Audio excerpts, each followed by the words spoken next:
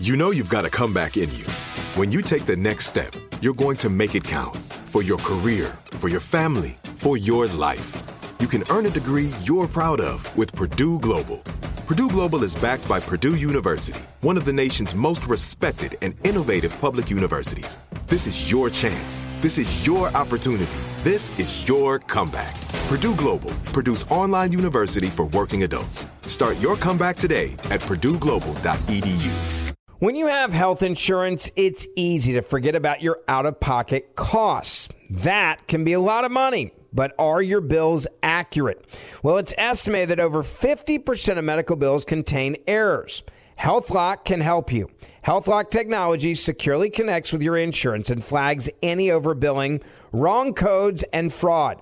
You can even have HealthLock work on your behalf to get money back from select past bills. To date, HealthLock has helped its members save over $130 million. So to save, visit healthlock.com today. That's healthlock.com today. Right here, right now. Find your beautiful new floor at Right Rug Flooring. Choose from thousands of in-stock styles, ready for next day installation, and all backed by the right price guarantee. Visit rightrug.com. That's RITERUG.com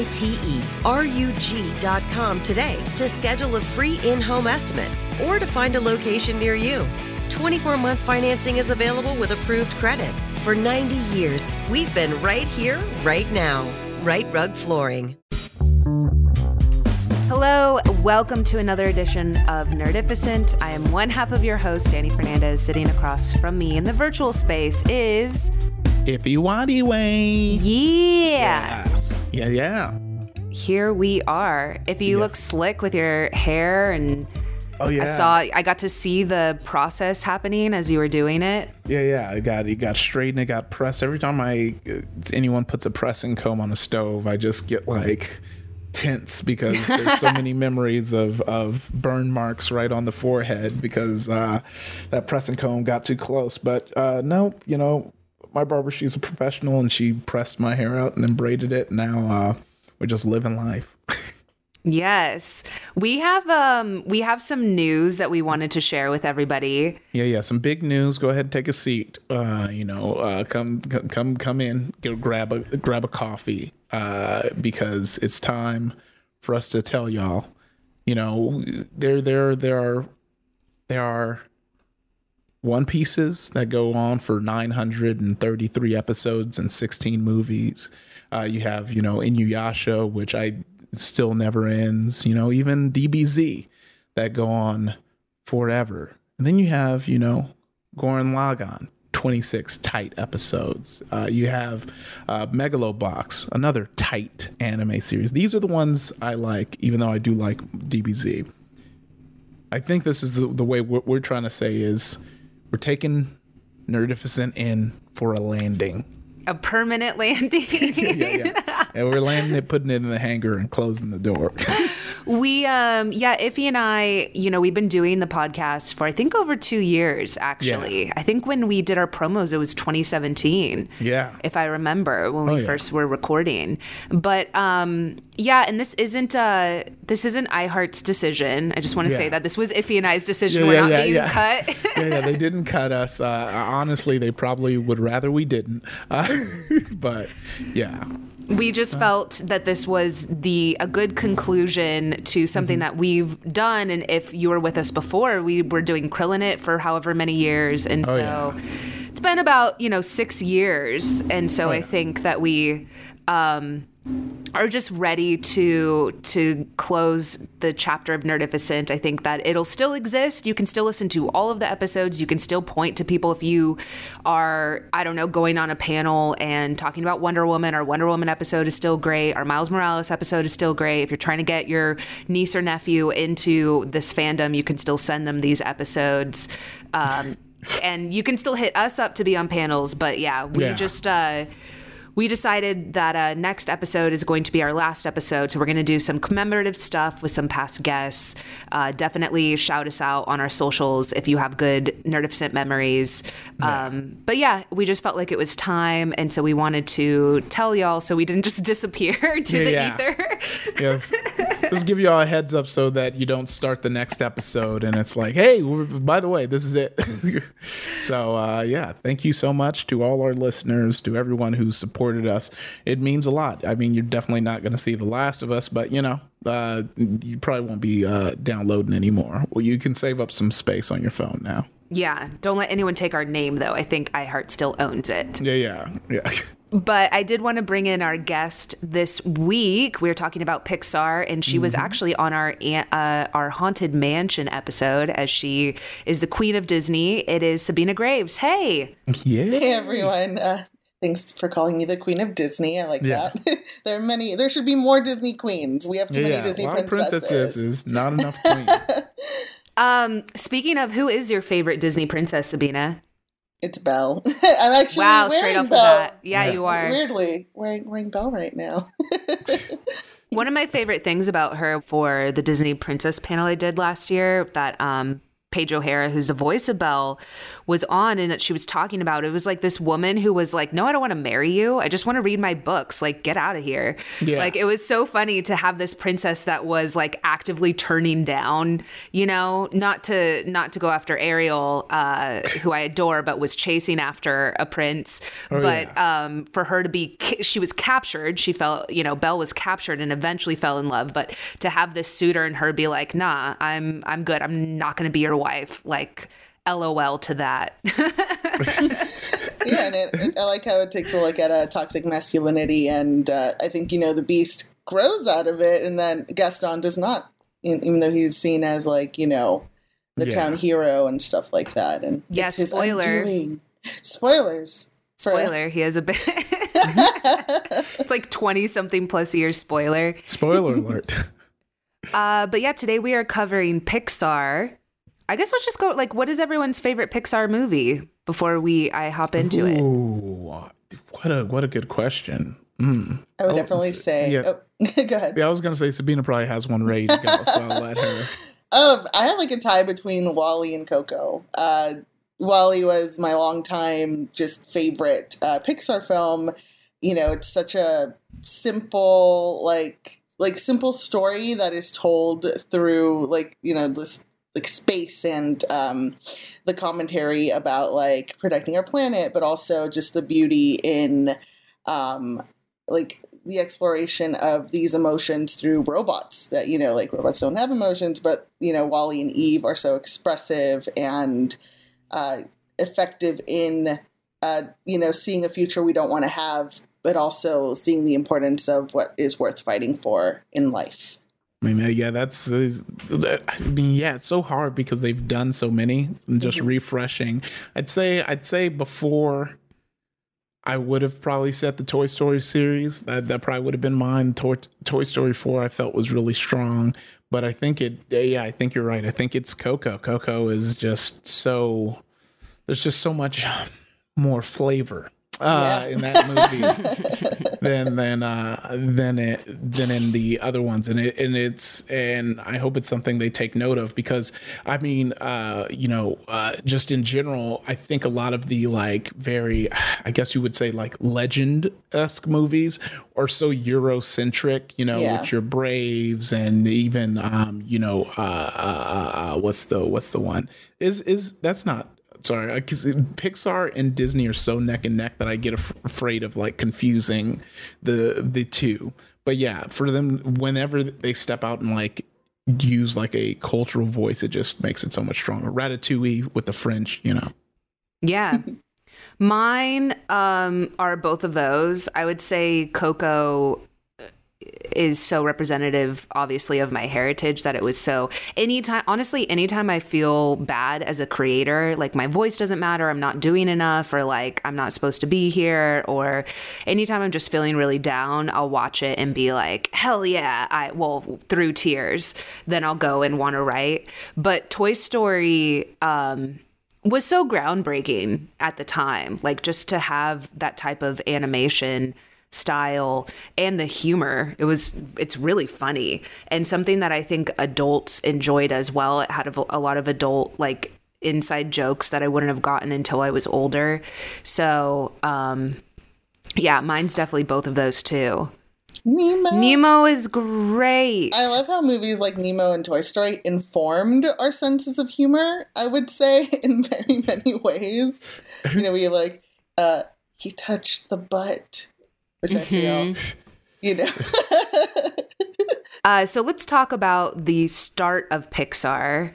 Pixar Animation Studios is an American computer animation film studio based in Emeryville, California, and a part of the Walt Disney Studios Group. The studio has earned 27 Academy Awards. Honestly, thought it was more than that, but 8 Golden Globes, 3 Grammy Awards, along with many other awards and acknowledgments.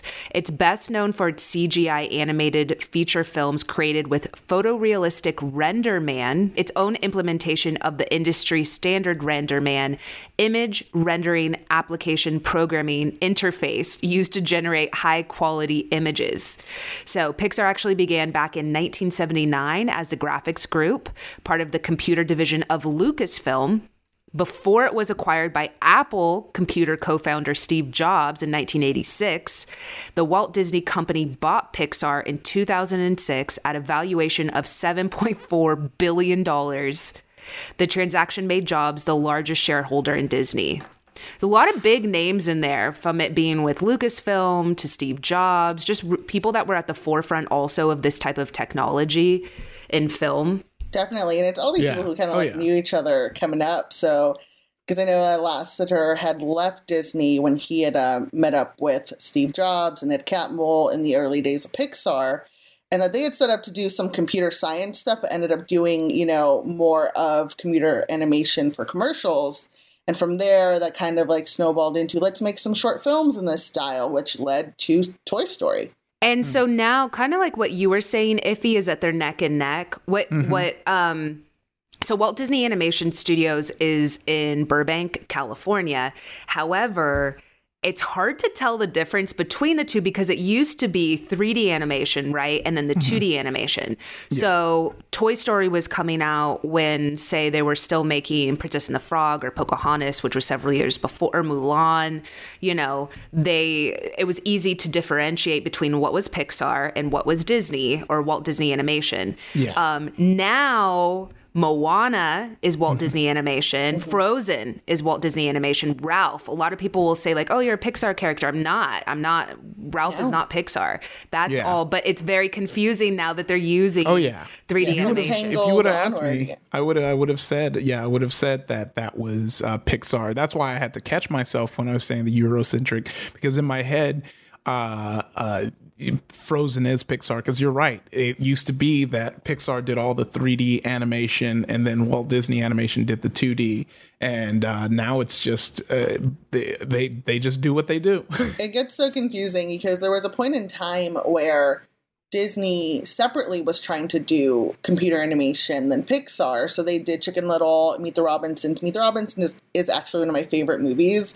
It's not Disney. Oh no, it is Disney, but it has like the Pixar touch. They had some of the story trust from Pixar come in and try to kind of like fix that movie. And I love it for all its imperfections, honestly. But it's based around one of my favorite Disney quotes, which is "keep moving forward," and that nice. I take that with me everywhere in my head. Just like keep moving forward, keep moving past things. Oh yeah, work through it and stuff. But yeah, so after those two films, and then like Tangled and like two onward, basically, I guess, because like now it's like it's just this big mishmash of like CG feels like Pixar, but it's some of it's Pixar, some of it's Disney. And for a while it was very Eurocentric, and I really like how with Onward, Pixar tried to make a Eurocentric movie, but with blue people. So, we all know Pixar is this like huge success and big, part of Disney history. But I mean, at first, I think one of the first things is that they worked with Disney, but they kind of, because now technically Disney owns it, right? But before it was like they were their own entity, and CGI isn't cheap. And so, their first big concept, really, which was Toy Story, was kind of just touch and go. Like it wasn't like like we look back and we're like, oh yeah, that's a smash hit, of course. But getting it onto the screen was a challenge. I mean, despite the total income from the projects before, they continue to lose money and jobs. And as the chairman of the board, and now at the time of this, full owner, Steve Jobs. Steve Jobs was considering selling it, and as late as 1994, they were still trying to figure out what they were going to do. They were trying to sell it to like Hallmark, to Microsoft co-founder Paul Allen, or Oracle. Which what is that world? Oracle makes like Java that you use online, and they do a lot of cloud servers now. But what is the world in which they took over Pixar? Or Hallmark? Wow. Yeah. I mean, they would make those movies a little bit better, yeah. but so many CG Christmas movies.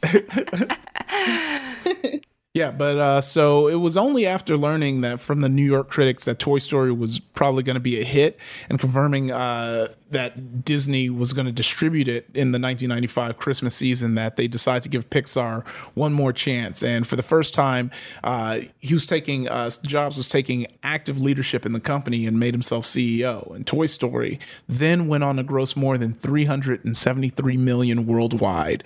And that's when Pixar held its first initial public offering, which was in November 29th of 1995. And it exceeded Netscape. Y'all remember Netscape? Yes. As the biggest IPO of the year. And in only the first half hour of trading, Pixar stock shot up from $22 to $45. Man, if I could have known, I mean, I was a child, but putting money in back then.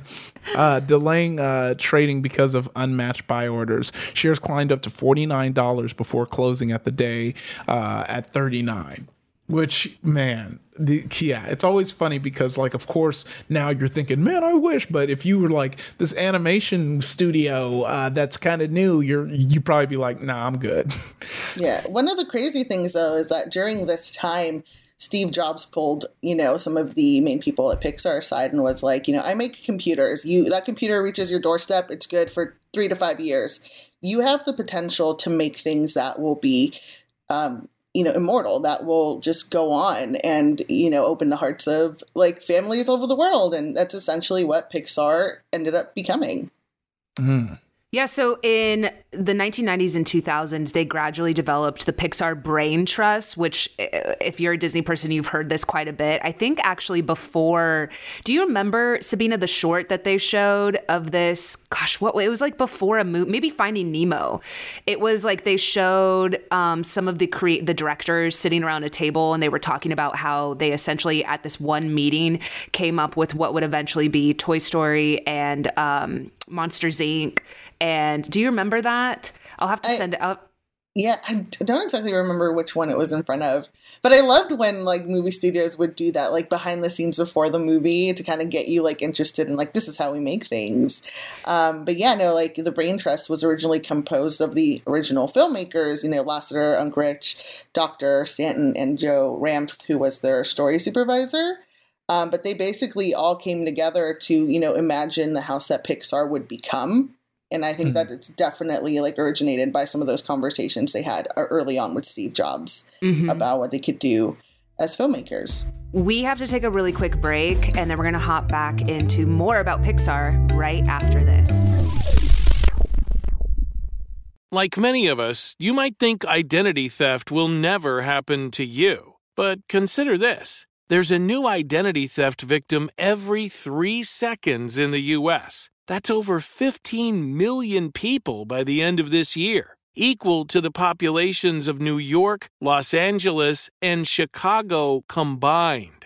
Even worse, identity theft victims often don't even know they're victims. That's why LifeLock Identity Theft Protection alerts you to identity threats, even the ones that don't show up on a credit report, like data breaches, fraudulent bank transactions, loan and credit card applications, and crimes committed in your name. If your identity is stolen, your own dedicated LifeLock U.S.-based restoration specialist will work to fix it.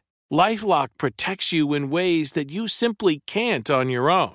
Join now and save up to 25% your first year at LifeLock.com/iHeart. That's LifeLock.com/iHeart to save up to 25%. Identity theft protection starts here. Right here, right now. Find your beautiful new floor at Right Rug Flooring. Choose from thousands of in-stock styles, ready for next day installation, and all backed by the right price guarantee. Visit rightrug.com. That's RITERUG.com today to schedule a free in-home estimate or to find a location near you. 24-month financing is available with approved credit. For 90 years, we've been right here, right now. Right Rug Flooring. This is it. Your moment. This is your time to make your comeback with Purdue Global. When you come back with a Purdue Global degree, you create opportunity for yourself, your family, and your future. It's a degree you can be proud of, a degree that employers will trust and respect. Purdue Global offers working adults like you over 175 flexible degree programs to meet your specific career goals. These include associate, bachelor's, master's, and doctoral degrees and certificates. Purdue Global degree programs range from nursing to business to communication and more. Whatever your interest, we have the degree that will move you forward.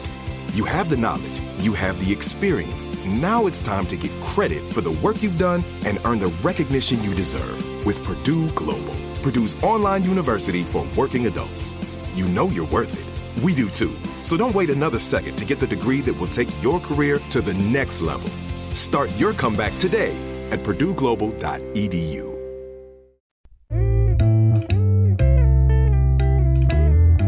And we are back. We are still talking about Pixar. And before Mommy and Daddy got married, they had a bit of a feud together, Disney and Pixar. Oh, they had been married. They had an entanglement. Pixar Pier is in Disney's California Adventure at Disneyland. It's a little across the way from Disneyland proper. And it is filled. I was there before it was Pixar Pier, to be honest. I was there before California Adventure existed. But it has our favorite place to drink. When Sabine and I go, we drink. We just go drink there. And it's also, which is the Lamplight, which is a restaurant. Lounge. It's okay. So here's the thing. I'm explaining to Pixar fans who haven't been there because it is really great. So it overlooks a pier, which has the Screamin', the Incredicoaster. Incredicoaster, yeah. Has the formerly known as Screamin'. California Screamin'. Formerly known as Screamin', the Incredicoaster. But it overlooks the water and the Mickey Ferris wheel. And it's just decked out in Pixar everything. So it has the Toy Story ball. Sorry if that has an official name. I forgot. The Mickey Ferris wheel is now the Pixar Pal Around, but it still has the Mickey face on it. But my favorite thing about Lamplight, the actual place, is that it's all decked out in Pixar stuff. Everything is Pixar themed. Like all the drinks, like for the adults, they have like Monsters Inc., like the Scream whiskey canister. Drinks. Yes, they have drinks like cauldron drink alcohol that like they put something in and it bubbles and you drink it and can get you drunk. I just love it because it's my two favorite things. I sound like an alcoholic. What I'm saying is I love being an adult and having the money to buy Pixar things, like Disney things, but also having fun with my adult friends. And so they have a ton of quotes and artwork. Like they have a lot of Pixar art inside the restaurant. It's really just beautiful and I adore it. But Pixar Pier has a lot of the games, like Toy Story games, Monsters Inc. They now have Coco stuff in there. They have an entire Coco mural actually there. So it's Did I do it justice, Sabina? So the Monsters Inc. ride is actually separated from Pixar Pier, but that was there before Pixar Pier happened. I love all the murals, and the Lamplight Lounge is so much fun to go to with friends because we're having all these fun fizzy drinks that are like very, on brand for Pixar. But we're surrounded by, original art from the studios. That is stuff from pre-production. On the walls, they have those quotes. They also have like the crew shirts that people get from working on the productions that are like way cooler than some of the stuff we have that I'm like looking at. They had at one point, I think, a Coco shirt that was a Day of the Dead skull, but it was styled like Sid's shirt from Toy Story. Oh, that's cool. Yeah. That is so rad. I'm like, I need one. I need one of those in my life. I think one of my friends actually got one from going to Pixar. But yeah, like, and you're just like hanging out, having drinks, and having. Yeah. Watching it get built out was wild too, because I remember early the biggest Pixar kind of footprint you had in California Screaming, or California Adventure, was the Bugs Life. But then you had the things where they did a full remodel. I think I was working at Disneyland at the time, but they fully remodeled California Adventure to look like the Carthay Circle, and that's when they started adding the Pixar Land. And one of the biggest kind of turnouts that came, and probably is my favorite part of that, is going to be the Cars Land, because the ride is like pretty cool, but the like those cone like chili con cheese, queso, yes. it is undefeated, probably my favorite. But yeah, that was the biggest thing, is that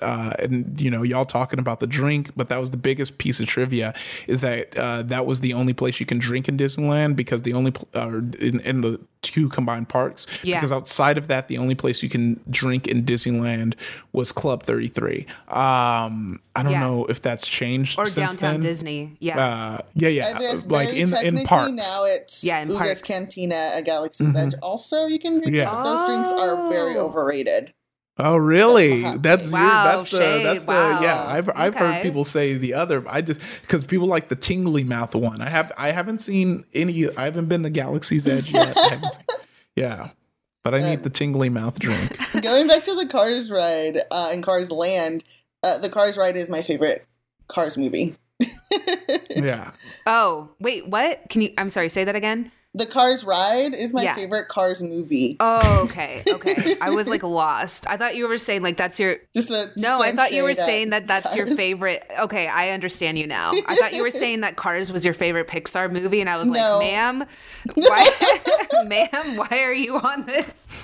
It's great. No, it's just like you're going through like. The what's it called? The ornament of the Radiator Springs. Radiator Springs. Yeah, you're just going through Radiator Springs, but the ride is just so much fun. Like I liken it to the Pandora ride at Disney World, where that is also my favorite Avatar movie. Is that ride? No, just like they make some really great high concept thrill rides for some of the biggest IPs, and some of the other ones they kind of just slap the IP on the ride, like the Incredicoaster. But yes, I think Cars Land was like the biggest like sign for people to redirect them to California Adventure, because, my girl California Adventure was not doing good. Yeah, it was definitely a high mid for a lot of people. The biggest highlight for a lot of people I spoke to was the soaring over, because you got the smells blown at you. Mm-hmm. But yeah, I could do a whole episode just on Disney park culture, because that's a whole underworld that I knew all too well, got angry at times about, and just it's it's a whole thing. I may be involved with something like that. In the near future, actually. Yeah. About the theme parks with a mutual friend of everyone here. Yeah. Definitely with the IP of Pixar moving to Disney's California Adventure, it opened up new avenues for these worlds that we've always wanted to be a part of, to be places we can go to. Like now there's a whole ride based on Inside Out called Emotional Whirlwind, which is a reskin of a ride from A Bug's Land, but it's still cute because you get like the sound effects of like the orbs spinning, and like you're on this ride where you're on an emotional whirlwind. Well, speaking of A Bug's Life, which was the second film, Pixar's second film, A Bug's Life, almost all subsequent Pixar feature films that were shown in theaters had an original short film shown before it.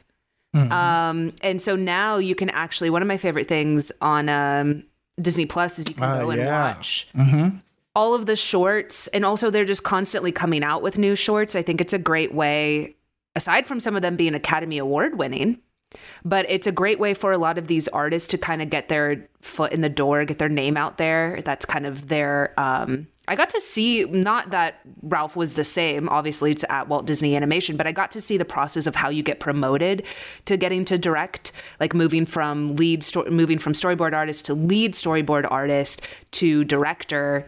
Really fascinating. A lot of the people there have been working there for a decade plus. But yeah, so Pixar began producing shorts in the 1980s, actually. The first shorts were made while Pixar was still a computer hardware company, when John Lasseter was the only professional animator in the company's small animation department.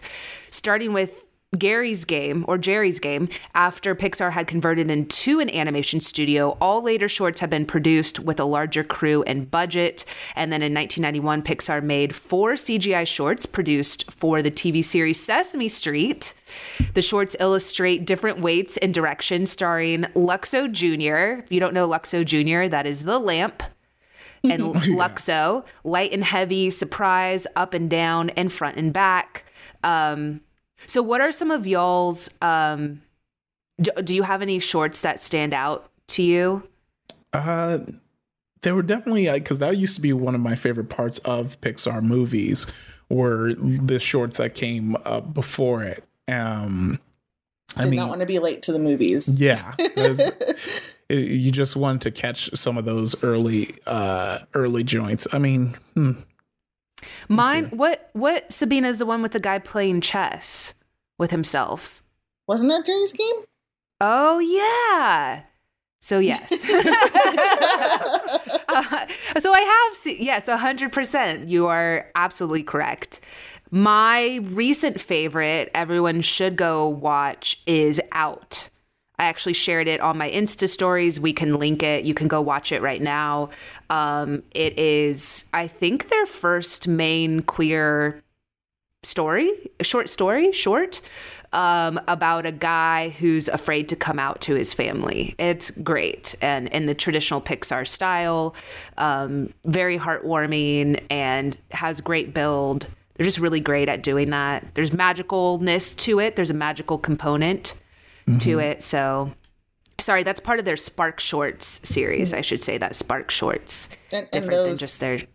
have been so great, with Float by Bobby Rubio, which is a Filipino story, and also Bao by Domi Shi. Which won the Academy Award in 2018. And also made me very hungry. I love the ones that, incorporate the different flavors of everyone's backgrounds and stuff. And even going back to other shorts before, like Spark Shorts, Sanjay Super Team was one of my favorites. I think that one was before The Good Dinosaur.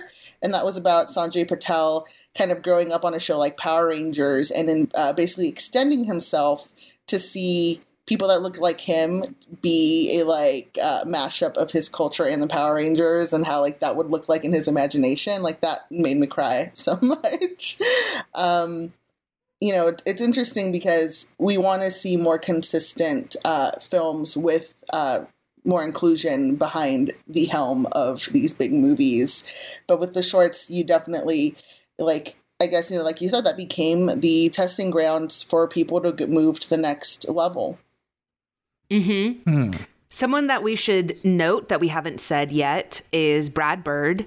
As being someone who has definitely had a large role in shaping Pixar. Obviously, he is the director of The Incredibles, which to many people is, along with Toy Story, one of the most iconic Pixar films.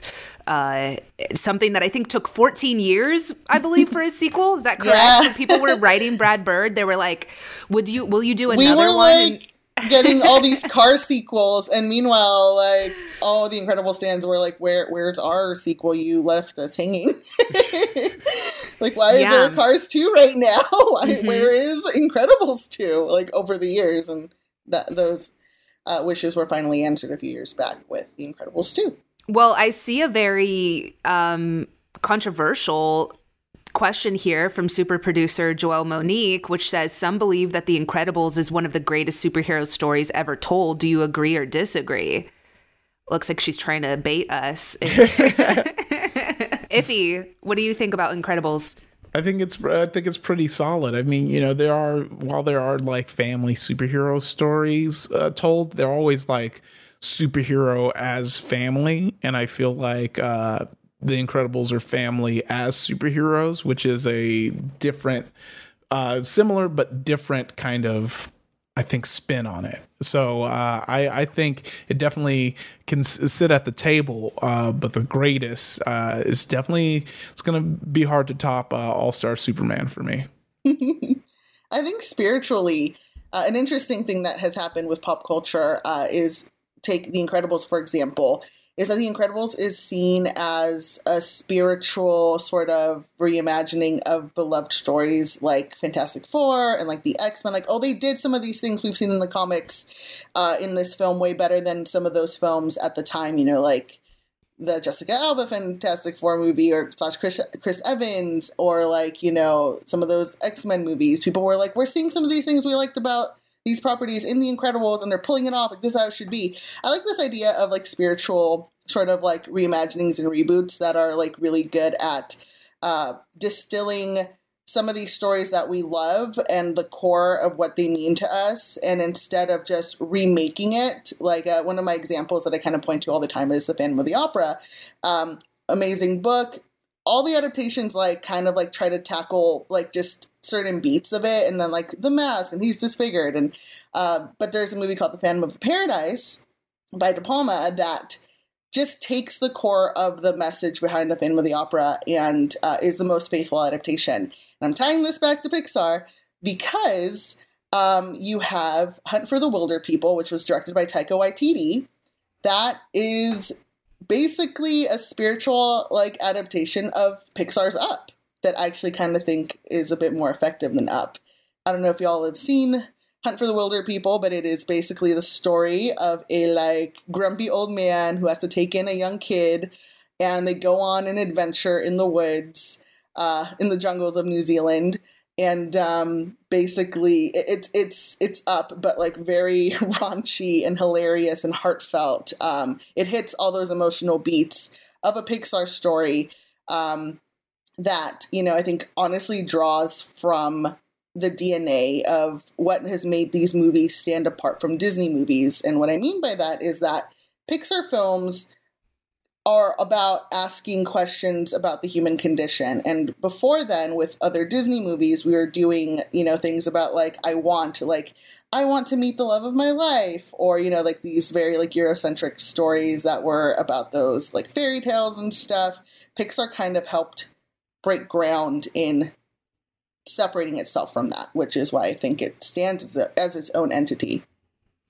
What I was going to say that I do enjoy about Brad Bird's work is he clearly is influenced by this mid-century modern post-World War II type of feel. Like he had that in The Iron Giant, which he directed, and definitely in The Incredibles. If you look at the architecture, the hairstyles, the wardrobe, and so I find that really fascinating. It's all very like that mixed with today's technology. I always think that's really cool because it reminds me of some of my other favorite things like Twilight Zone, or just like that period of time where it's very sleek, but they were also super into aliens and, possible spaceships and whatnot. And so I find that really cool that he kind of just like has centered in on that time period. Like, those timeless touchstones that like get carried on through pop culture of things that like we, grew up on, but then like also look back and are like, oh my gosh, like, this is like the Twilight Zone. One of the things I noticed about like movies that Pete Docter did was that after Pixar for a time had some of their storytellers kind of take care of the Ghibli films when Disney acquired that for a while, they were in charge of sort of restructuring them / casting the voice actors for American audiences, or I guess English-speaking audiences, that after they worked on movies like Howl's Moving Castle, for example, you got movies like Up and Monsters, Inc. And if you notice, in Up, there's, the moving house, and it moves very similarly to how Howl's Moving Castle moves in that film. The same thing with the doors inside Howl's Castle. They kind of lead to other portals and other worlds. That is basically that's where they got, I feel like, heavy inspiration for the Doors and Monsters, Inc. that lead to other kids' houses. So you kind of see how all these like giant touchstones of pop culture kind of have all influenced one another and carried those things. It's incredible. We have to take another really quick break, and then we're going to have Sabina talk to us about the Pixar theory, which will blow your mind right after this. Right here, right now. Find your beautiful new floor at Right Rug Flooring. Choose from thousands of in-stock styles, ready for next day installation, and all backed by the right price guarantee. Visit rightrug.com. That's RITERUG.com today to schedule a free in-home estimate or to find a location near you. 24-month financing is available with approved credit. For 90 years, we've been right here, right now. Right Rug Flooring. This is it. Your moment. This is your time to make your comeback with Purdue Global. When you come back with a Purdue Global degree, you create opportunity for yourself, your family, and your future. It's a degree you can be proud of, a degree that employers will trust and respect.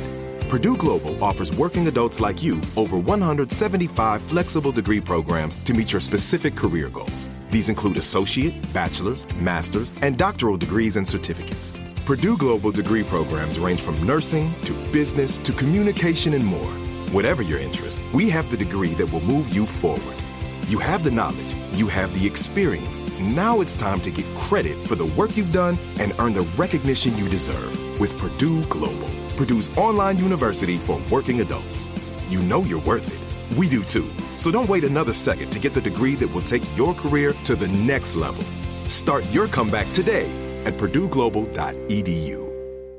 Whether you're a savvy spender maximizing your savings with cashback rewards, a thrifty rate watcher seeking the lowest interest, or a travel enthusiast looking for extraordinary perks, Kemba Financial Credit Union has a visa to complement your lifestyle and unique needs. Apply today at Kemba.org to unlock a limited time 2% cash back on purchases and pay 0% interest on balance transfers for an entire year with a new visa from Kemba. You deserve a card that works for you. Restrictions apply. Offer ends June 30th, 2024.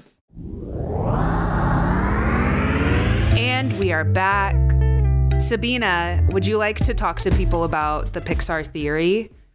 Yes, I feel like the graph from It's Always Sunny of like, there's all these things that have, kind of consistently popped back up in Pixar films.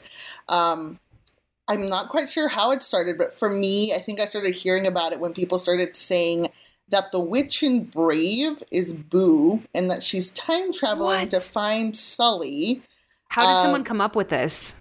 I need proof. It's the whole theory. The theory is created by John Negroni. He basically put all of the Pixar films into a massive timeline that he calls the Pixar theory. And it spans, I think, 65 million years. Like, it starts at the good dinosaur, essentially, and it, like, makes its way onto, like, Onward.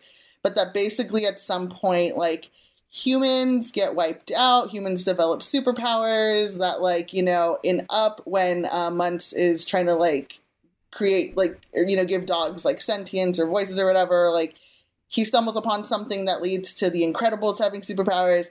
It's a lot, but it's a really fun thing to dig into if you're into that thing. And Pixar hasn't entirely rejected this idea. I thought that, like, it would kind of fall apart at movies like Coco and Inside Out. But actually, like, one of the things I saw recently was, if you noticed, when someone is forgotten in the Land of the Dead in Coco, they shimmer in, like, the same color that the forgotten memories in Inside Out shimmer when they're, like, gone. And that's really upsetting to me. But but it's also, like, you kind of see these little details that kind of, like, inform that, yeah, this is all, like, the same place. Along those lines of thinking, one of my personal theories is that Bing Bong lives. And I think it would tie into the Pixar theory, because I firmly believe that the Bing Bong that we saw die in Inside Out, or be forgotten in Inside Out, was just like a mental avatar for Riley's monster from Monsters, Inc. I think that Bing Bong is a comedian, who, you know, was probably collecting Riley's laughter. And he is probably somewhere in Monsters at Work. Like, I am fingers crossed that he shows up in that Pixar show of, you know, the changeover from collecting children's screams to collecting their laughter, and that we see Bing Bong return and be glorious and amazing and not dead. I do see something here. It says, you remember Merida opening doors, and I'm saying that right? Yeah, Merida. Yeah, you remember Merida opening doors and the witch constantly disappearing? It's because those doors are made the same way from Monsters, Inc. They transport across time, and that's why Merida couldn't find the witch later in the movie. And then there was also, obviously, this little wood carving of Sully that you see for a brief second in the workshop. Now, I appreciate this. I definitely think they all live in the same world, but I think that's just because Pixar and Disney in general loves to do Easter eggs. Yeah. So I think that's why you'll see, like in Toy Story, you'll see in Coco, like some things from Toy Story, and, you know, you'll see little Easter eggs throughout Disney. Yeah, I like how some of them were like, oh, the cars talk and have sentience because the emotions have moved into them. What? Yeah. It's crazy. There's like I love it. There's a whole machine human uprising, and like, have they built out a timeline? Because it's a whole timeline. Like, no, there's a whole book now. Like, it's literally its own podcast. Honestly, there probably is a podcast that just breaks down the theory, which is basically like just Pixar conspiracy theories. It has its own in-universe conspiracy theory, I would say. I mean, why not? And, you know, the cool thing is, like, Pixar didn't just, you know, stick to Pixar. I mean, creative heads from Pixar were consulted to fine-tune the script in the 2011 live-action film The Muppets. They helped with story development on The Jungle Book, as well as providing suggestions for the film's, like, in-credits sequences. Yeah, and I think that goes to show how there was a big storytelling shift from just retelling mythology that we've grown up with in those timeless tales, but to also just ask what we're experiencing now, like these questions of, does this story need to be told? What about this story will tell us and inform us about the life we're living and the life in the places that we want to go to? And them being able to go in and kind of like, you know, infuse all these other things around them with this tenet is kind of, I think, what's made, you know, the fabric of film and like animated films like richer, contributed to that. Because like now you have, I don't know, Danny, if you've experienced part of this, but like when you go into different like rooms and get notes from like fellow creatives, like that became a big thing with Pixar. So Pixar Story Trust would go to Disney, give critiques or ideas for those films, and then Disney people go to Pixar to screen their films and give story notes, and like now it's become that. Yeah, so even though Ralph was at Walt Disney Animation, they still went to Pixar to show the executives there the movie and then get notes, kind of like a focus group. And then they would cut scenes, which I haven't seen and want to see. Maybe it's in the extra things or whatever, but Pixar would be like, nah, go ahead and cut this. And so that still does happen, even though they're technically separate. They are separate animation studios. So another thing that we left out was that both former and current Pixar folks, both former and current Pixar animators were recruited for traditional hand-drawn animated sequence for the 2018 film Mary Poppins Returns. I also know that isn't oh no, that's not Pixar. I was about to say Howard, the guys that did isn't there Brad Bird? No, it is Brad Bird is working on something right now, right? That's live action and animation. Yeah. Yeah. Well, he's bounced around. He did, you know, the Mission Impossible film and did a Tomorrowland, which was Disney, which also kind of like brought him and like Damon Lindelof together, which ironically, I recently watched Watchmen, and there is a thing in Tomorrowland, like a memory sort of orb that the main character goes to that found new life in Watchmen, and I was like, ooh, Tomorrowland reference, because Lindelof. But yeah, he and Lindelof like write stuff together. They've done Tomorrowland, and I cannot remember what the thing he is working on right now is. Oh, he hinted at it just a tiny bit, but I do think it's like a combination of both of those. Pixar representatives have also assisted in the English localization of Studio Ghibli films, mainly those from Hayao Miyazaki.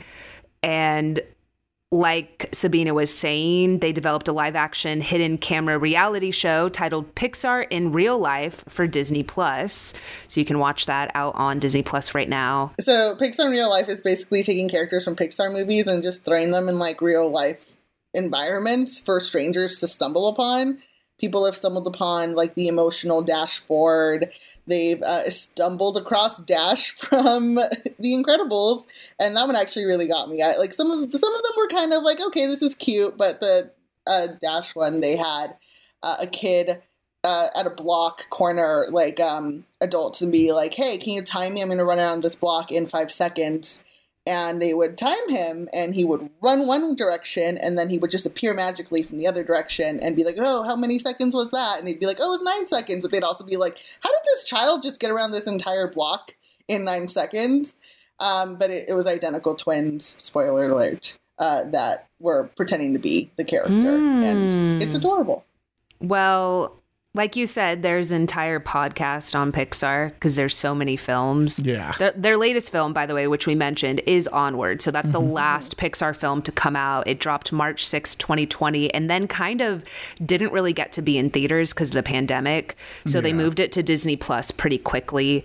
I was shocked at how touched I was by this film. I really didn't think I would be, but they did it. They have a way of getting you with parental. They know that we all have parental issues in our lives. Yeah. And they just really know how to capitalize on that. Have you seen Onward? Not yet, no. Oh, you should watch it. If you're like busy tonight or tomorrow, you should watch it and then get back to us. I think you would like it. Super down. Oh, we didn't talk about the big thing. The moments that Pixar movies have made us cry. Every moment. Yeah. I know. Well, yes, we will give a shout out to Randy Newman, who I think set the stage for Toy Story. I mean, I don't think Toy Story would be the same without Randy Newman. Just a lot of iconic songs. But also he did the music for Cars. We have to talk about Michael Giacchino, who did the iconic music for The Incredibles, also Ratatouille, both directed by Brad Bird, and Up. So definitely, they all set the stage, like with Michael Giacchino's music for Up, and Married Coco. Life, and Coco. Yeah, my heart. Yeah. So we've talked about this on other episodes, but Brad Bird has been very adamant that these are animated films. They're not kids' films. And so I think he really doesn't like when people tweet at him about like, you shouldn't say that you make kids films. And he is like, I make animated films. Yeah. And so they're family films for sure, but it should be for every member of the family. And I do think that they do that great. Like I was saying, there were jokes that my parents got in Toy Story that I didn't understand until I was older. It still was very much like, I had a Woody doll. My brother had a Buzz Lightyear. So it was still something that we latched onto, but also that adults could enjoy. Yeah, that's what, and I think we've talked about this on one of our mini episodes, but that's kind of like the makings of a good film is a good, I guess, animated film is everyone should like it. I think really focusing on that word family film, like family isn't just the kids, family is the parent and all that. And that's the difference. We'll watch a film and I would classify it as a quote unquote kids film because I'm like, I get why kids would enjoy this, but for me, nah. And then you'll watch a film and you're like, oh no, Naomi can watch this, but I can even if Naomi wasn't here, I'd be watching this, which is a lot of, not a lot, I'd say every Pixar. Yeah. Even Cars. That's always the discussion. Whenever, it's so funny. I meant to mention this earlier, but when the discussion of Pixar movies come up, they always say even Cars. I don't know what it is about Cars, but people do not really enjoy it. Yeah. And it's about community too, though, because it's, Lightning McQueen was all about like being the winner and like being number one or whatever. And he had to be humbled down to embrace the community around him that would uplift him to succeed again. And like how the people around you are like the most important. Okay, fine. Cars is my favorite Cars movie. Love it. I think that we did it. I think we talked about, we can't get into all 22 movies, but we at least said their names. Most of them are actually sequels as I'm looking through this. A good portion of this makeup is this, like, Cars 3, Toy Story 3, 4, Monsters, Inc., the second Monsters, Inc. Like, they have a lot of sequels in here. Finding Dory going along with Finding Nemo. So The Incredibles 2, so they definitely have that in the bank, making things that they're able to make for a decade, Yeah. The first Toy Story came out in 1995, and the last Toy Story, which I can guarantee will not be the last, even if they think that it is. But Toy Story 4 came out in 2019. So yeah. Wow. That is a long run. Yeah. Dude, as we were talking about scenes that made you cry, with Toy Story 4, when I knew that they were retiring these characters, I was just like, also fascinating because it was the same year that this final Star Wars came out, and they were like, we're retiring these characters. You'll never see them again. And so when I was watching Toy Story 4, I was like, this is chill. I won't cry until the end. I know they're going to be gone in the end. Something's going to happen. They're going to send us off, but I won't cry until the end. The first 5 minutes of Toy Story 4, why and how dare you? I was just like, no, they got me the first. How could they did it again? They did it again. I don't want to give anything away, but it was between Woody and Bo Peep. It was a moment between Bo Peep and Woody. And I was like, why did you do this? There was rain. That was so brutal. It's Why? So weird because like some of these Pixar movies recently are kind of way too real because, that was like, say goodbye to your old friends. And then, obviously Coco was like how to say goodbye to your loved ones and deal with death not being a final resting place. It could, you will see them on the other side. And then they had to drop the trailer for Soul, which was like, how to deal with your possibly incoming death. Yeah. And I'm like, I don't know if I'm ready for this movie. It was supposed to come out, I think, last week. Was it? As of time of recording, Wow. Oh. I forgot to say, check out my friend Roy Wood Jr. starring in Soul. He's just so Roy, for those that Jamie Foxx is playing the lead in Soul, but the character looks exactly like Roy Wood Jr. It was so funny. And so he's just been like running along with that joke. So check it out. I hope that he is at the premiere at least. I think he should be invited to the premiere. Oh yeah. Well, when they borrowed his face, Yeah. I feel like you got to at least get an invite. Well, a bunch of the animators follow him too, so I want to be like, get that. Yeah, they knew what was get up. that Pixar money, Roy. Sabina, where can everyone find you? Everyone can find me on Twitter at Sabina has no R. I do many things. I'm a filmmaker and I am a story coordinator for the Something Scary podcast and channel on YouTube. And that's at We Are Snarled. I write the spooky things for everyone. Love it. And anything I do will be on that platform. And my Instagram is at That Lady Graves. Ooh, That Lady Graves. I'm at Ms. Danny Fernandez on all the things. Yes, next week will be our last episode, but don't worry, we have a bunch of things planned and we'll be talking to some great people and having a lot of fun. So just remember, keep it fun. We're not dying. We're not going to end up in Soul. This isn't Inside Out. This isn't the first 10 minutes of Up or Toy Story 4, literally any of those films, or Finding Nemo. Yeah. Iffy, what about you? Yeah. Iffy Wadiway, Twitter, Instagram. Ifty's on Twitch. Just come see me on Twitch. We'll be playing video games, Thank you again to super producer Joelle for popping in and for working with us. Yeah. Zach McKeever, our engineer, Jaquise Neal, who's been doing the editing, and we will catch you next week for our final week. Until then, stay nerdy. Stay nerdy. Right here, right now. Find your beautiful new floor at Right Rug Flooring. Choose from thousands of in-stock styles, ready for next day installation, and all backed by the right price guarantee. Visit rightrug.com. That's RITERUG.com today to schedule a free in-home estimate or to find a location near you. 24-month financing is available with approved credit. For 90 years, we've been right here, right now. Right Rug Flooring. Whether you're a savvy spender maximizing your savings with cashback rewards, a thrifty rate watcher seeking the lowest interest, or a travel enthusiast looking for extraordinary perks, Kemba Financial Credit Union has a visa to complement your lifestyle and unique needs. Apply today at Kemba.org to unlock a limited time 2% cash back on purchases and pay 0% interest on balance transfers for an entire year with a new visa from Kemba. You deserve a card that works for you. Restrictions apply. Offer ends June 30th, 2024.